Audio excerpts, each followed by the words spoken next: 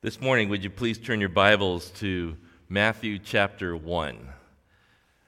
The first book in the New Testament, Matthew chapter 1. We'll begin in verse 18 and go to verse 25 this morning. We are in a Christmas series entitled Visitations.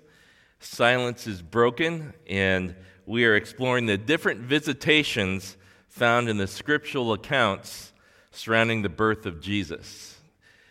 A few weeks ago, we began with the visitation from the angel to the priest Zechariah, the father of John the Baptist. And then last week, we looked at the visitation of the angel to Mary, the mother of Jesus. And today, we're going to focus on just one point of a passage of Scripture that's got a lot to it, but we're just going to take a look at one point today of the Lord's angel of the Lord's appearance to Joseph.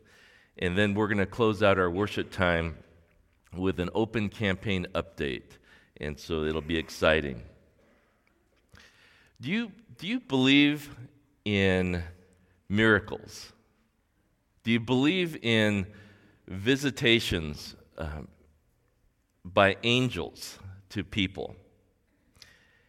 Maybe, have you ever been visited by an angel? Let me ask you this. In your mind, think of a neighbor or a coworker in your mind. Just a neighbor or a coworker in your mind. Someone you see, maybe even on a daily basis. Think of that person in your mind.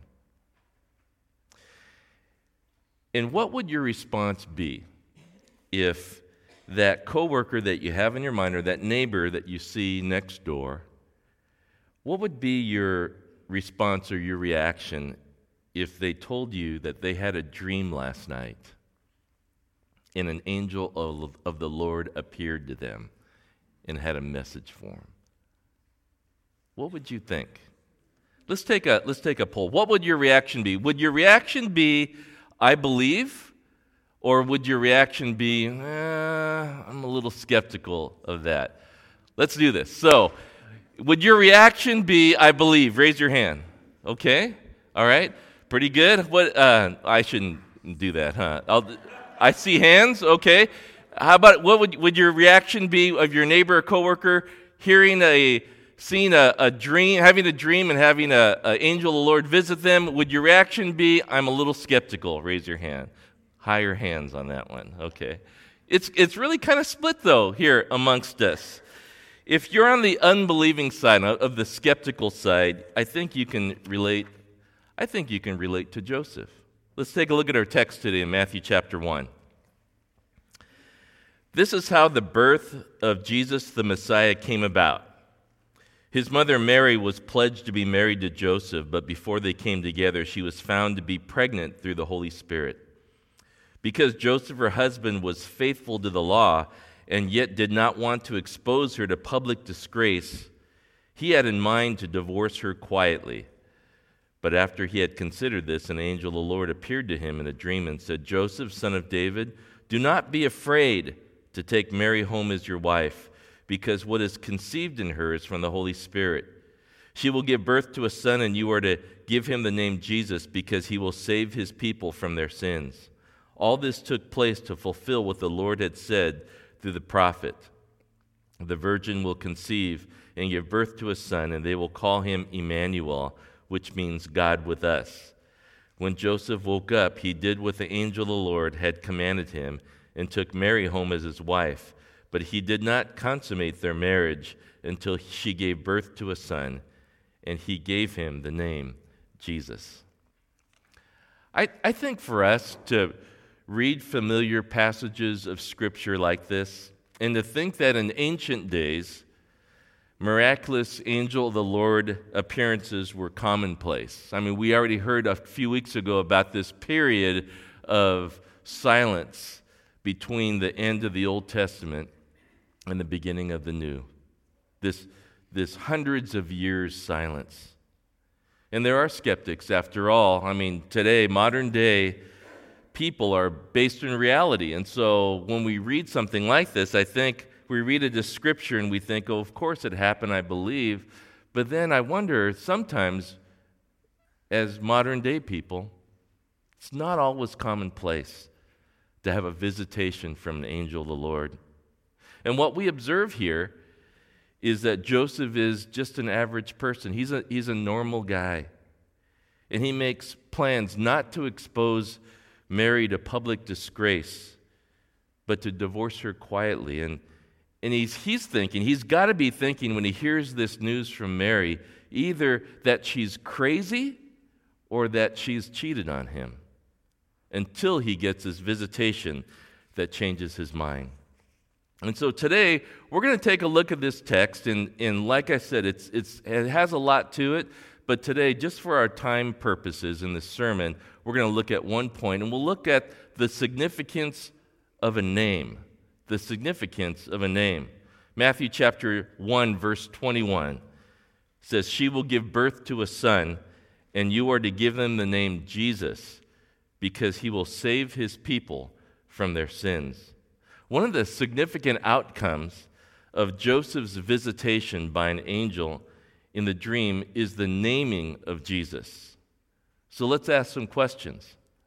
What does the naming event of Jesus tell us?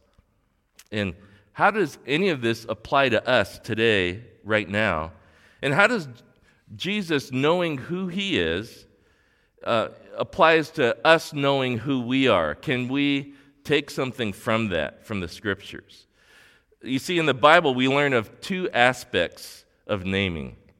In the Bible, we learn of two aspects of naming. In the Bible, a person's name is not just a label.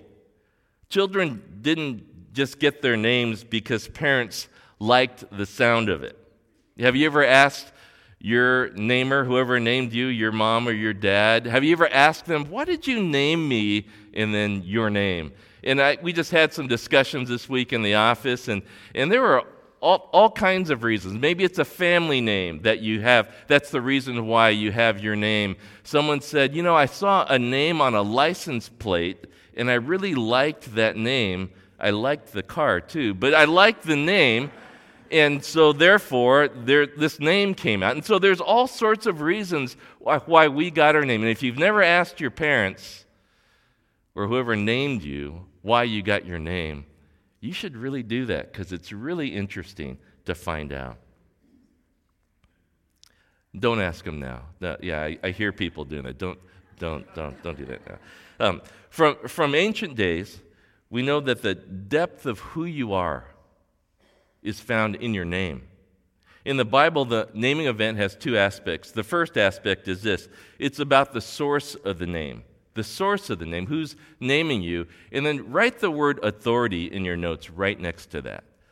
The source of the name, it speaks to authority. The giver of your name from Bible times is extremely important, because the one who names you from the ancient days is your authority or your superior. And the naming is the work of the one who has authority over you from the Bible. The second aspect of the naming event is this: it's about the content of the name. And write the word purpose in your notes right next to that. You have authority in the first one, the source, and in the content, write the word purpose right there. The content of your name from the Bible shows you your purpose. It tells you what you are to live for, what you're here to do. And if you know these two things, the content and the source, then you know who you are. And then you know who is your final authority, and then you know what is your priority. Your authority and your priority is what you know from the naming event in the Bible.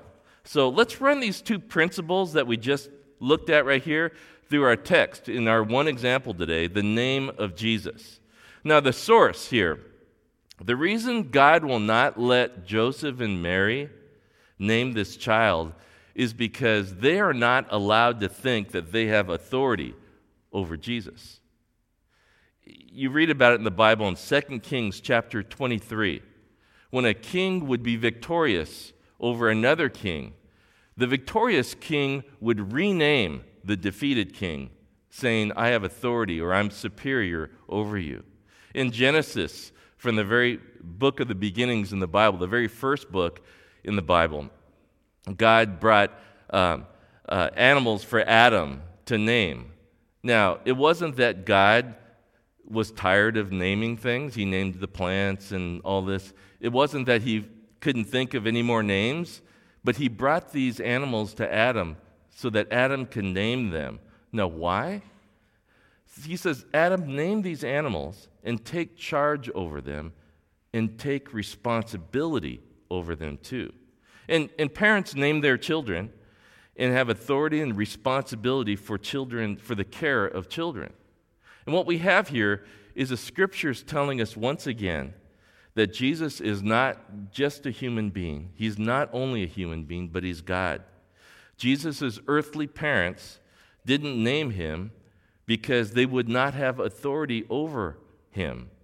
It's interesting to me when you think about when Jesus was born, he was the only human, when Jesus was born to Mary and to Joseph, he was the only human who was older than his parents. He's the everlasting Father. He's Ancient of Days. And so what we find here is the source that the reason why God did not let Mary and Joseph name Jesus is because they were not allowed to think that they would have regular parental authority over Jesus. Now let's take a look at this naming event, that what we've already looked at about the content of Jesus' name. It says in the passage, give him the name Jesus because he will save his people from their sins. Now the name Jesus, Yahshua, is a Greekized or a Hellenized version of the name Joshua. Yah means the Lord, Shua means saved. The Lord saves. The name of Jesus gives him his work to do. It's very clear that the name Jesus means Savior. He comes to rescue us. We have a very clear understanding that this is the purpose of Jesus because of his name. Now, examples of this we find in the Gospel of Mark in chapter 1. Jesus is beginning his ministry. The disciples come to him, and Jesus is praying in a solitary place by himself. The disciples come to him, and they say, Jesus, everyone is looking for you. Everyone wants a piece of you. Everyone wants to see you, hear you, touch you, have you pray for them. Jesus, there's a crowd out here. And Jesus says, I must go to the villages, and I must tell everyone the good news. I must seek out those who are sick and those who are broken, those who are hurting, and heal them. And he says these words, for this is why I have come. Jesus absolutely knows what his purpose in life is about. If we were to sort of psychologically evaluate Jesus today, in today's terms or in today's psychological knowledge, we would say that Jesus has a strong sense of personal identity, is what we would say about Jesus. He knows what he's about. There are two aspects of this naming event that we can read about in the Bible. The first is the source of the name, which gives authority, and the content of the name, which gives purpose. Now, let's ask ourselves this. What does the Bible tell us about our name and our identity? What does the Bible tell us about our name and our identity? What really comes to light is the application of this passage for our own lives in the whole naming of how God sees us. I think today we ask ourselves a lot, who am I? Like, what am I about? What is my identity?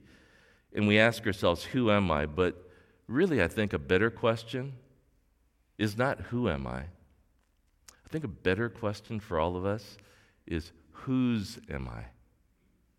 We all want identity, and we all want to know who we are. I was traveling a couple weeks ago, and I was in Minnesota, and I was at a training event in Minnesota, and there were in this group, it was a small group of probably about 15 guys who were getting trained, and I knew two of them pretty good. I I knew these guys. I met them before, and I got to know them a little bit. But out of the room, out of 15, I only knew 2. And so the guy I'm sitting right next to, he's helping me with my computer and all that. And at the first break, he says, "Hey, well, tell me about yourself." And so we start to talk about ourselves, and I start to tell him all about who I am. And he's interested, and I'm interested in him. He's from Connecticut. There's guys from Utah and Colorado and Florida and Pennsylvania, Minnesota, North Dakota, Nebraska, Wisconsin, Texas. I mean, they're all over the country. And this guy's from Connecticut, and we're talking. He's got that wicked cool Connecticut accent, sort of a thing. That's what they say in Connecticut. And so we're talking, and then he says, "Hey, well, I'd like to know more about our open campaign and what we're doing." And I said, "Yeah, just drop me an email." And I said, "Let me give you my business card." So I go in my backpack where my computer is, and I pull out my business cards, and I'm rifling through them just like this. And he sees that they're all different. He says, "Are those all yours?" And I said, "Yeah." And he said, "Well, tell me about them." And so it just so happens, it's a weird thing. I have 5 different business cards.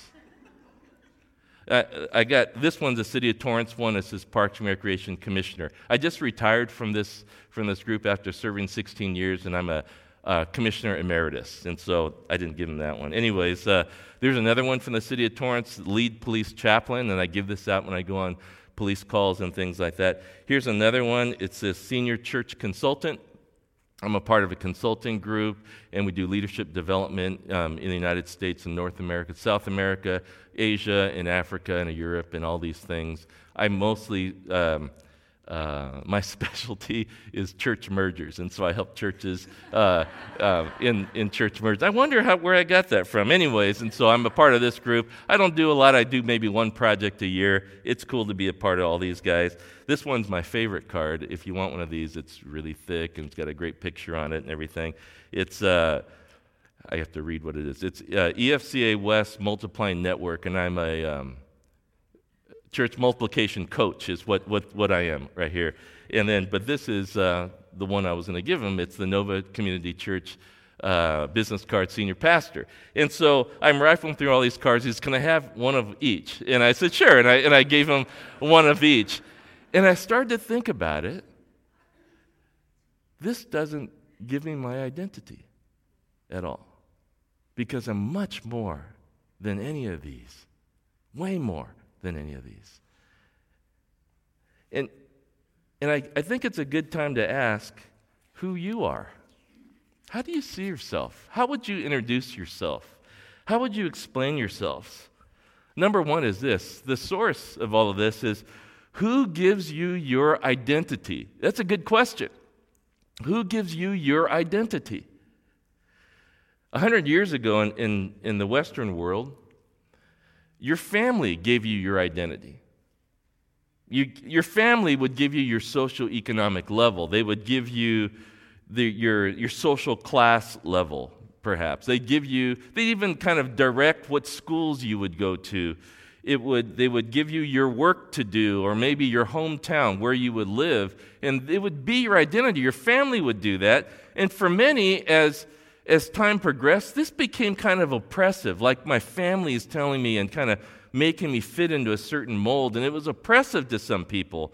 But I need to tell you, this is not how the Bible tells us where we get our identity, not by your family. So don't let culture shape your identity. But today, how do we get our identity? Culture, the world will tell us, you've got to find your identity. You got to find yourself. You got to make a name for yourself. And one of the great ways that people do it all the time, and if you meet someone new, one of the first questions you ask them is, what do you do for work? And that somehow identifies who you are. But Henry Ford said this. He said, work doesn't give you a living. He says, work gives you a life. Seriously, Henry? That can't be right. Henry Ford would say, I will find myself through my work. But there's a problem, because if you're successful at work and that gives you your identity, you may find yourself through work, but you may lose your family. You may lose your health. In fact, if you retire and all you identify is with work, then will you really have a life after that? Because you're not working anymore. If work identifies who you are, then your work rules you because that's your source, right? And it has authority over you. And I don't think anyone wants that in their life. Or maybe you go the other direction from work and you say, my relationships will identify who I am. And my relationships will rule me. They'll have authority over me. And being a great father or mother or friend or however way you want to identify your relationships and have those things rule over. What happens if you lose your family or a child goes wayward or you lose a friendship or something like that? Then you're going to fall apart. How do you identify yourself? Another way is, it's been popular through the ages, another way is to embrace the desire. This is how you find your identity. Embrace the desire to look deep inside yourself to find your identity. Just to look deep inside to find your identity. So I find myself by looking into my inner self. What I'm doing is I'm rejecting work or corporate America or the rat race. I'm rejecting that. And you're saying to yourself, I want to do what I want to do to find my identity. I want to be independent. I'm going to make my own schedule. I'm going to freelance. And then I'm going to inform everybody that I'm living my best life now through social media. Yael Sheehy says this. I know she's an author, an American author. She says, the real problem is that when you drop out of the rat race to find yourself, you find out you need money in order to do that. And that is true. So really, how do you find your identity? There's a deeper problem in this whole effort to name yourself. You know, in Luke chapter 16, I find it interesting. There's a parable of the rich man and Lazarus that Jesus tells. And it's interesting to me that the rich man doesn't have a name. Lazarus, that's his name. The rich man doesn't have a name. He's known as the rich man. And it's because he chose to define himself by his riches. If you live for riches, in the end, you'll lose your riches, and you're going to lose yourself. And what? You're never going to have a name. You'll just be known as maybe the former rich man. In the account in the Old Testament, the Tower of Babel, a group of people got together, and we read in Genesis chapter 11, verse 4. This group of people said, come, let us build ourselves a city with a tower that reaches to the heavens so that we may make a name for ourselves. Otherwise, we will be scattered over the face of the whole earth. I think it's interesting, and cities will do that. World-class cities will do that. But these people got together and said, let's build the tallest building in the world, and that will give us a name. In the account in Genesis chapter 11 goes on to say that they are scattered. They are scattered all over because they sought to make a name for themselves. In our text today, we see that whoever names you is your authority. Whoever names you is the one to whom you belong. And if you want to know who you are, if you're searching for your identity, you have to ask yourself, not who am I? You have to ask yourself, whose am I? You either belong to God or you belong to whoever you have given yourself to. The second aspect of this naming for us personally is this. It's the content of who you are. And I guess the question would be this, is what are you living for in your life? Your priorities and your commitments are what gives you your identity. If God is who names you, if God is the one to whom you belong, you say, God, I belong to you. If God is the one to whom you live for, if God is the one who gives you your gifts and your talents and your resources to serve Him, then you will know who you are because God has provided these things for you. It was interesting. Many years ago, my tax preparer, we're in that season now, my tax preparer was done with my taxes and, presented them to me. Here's everything filled out. And then he says, I have a suggestion.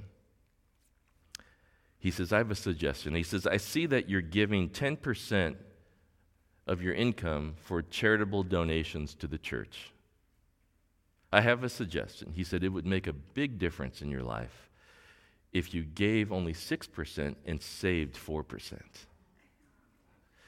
And for me, it wasn't even let me think about that. Let me calculate that out a little bit. It was, that's just not who I am. It's not what I'm living for. It's not part, it was easy decision. I didn't even have to make calculations.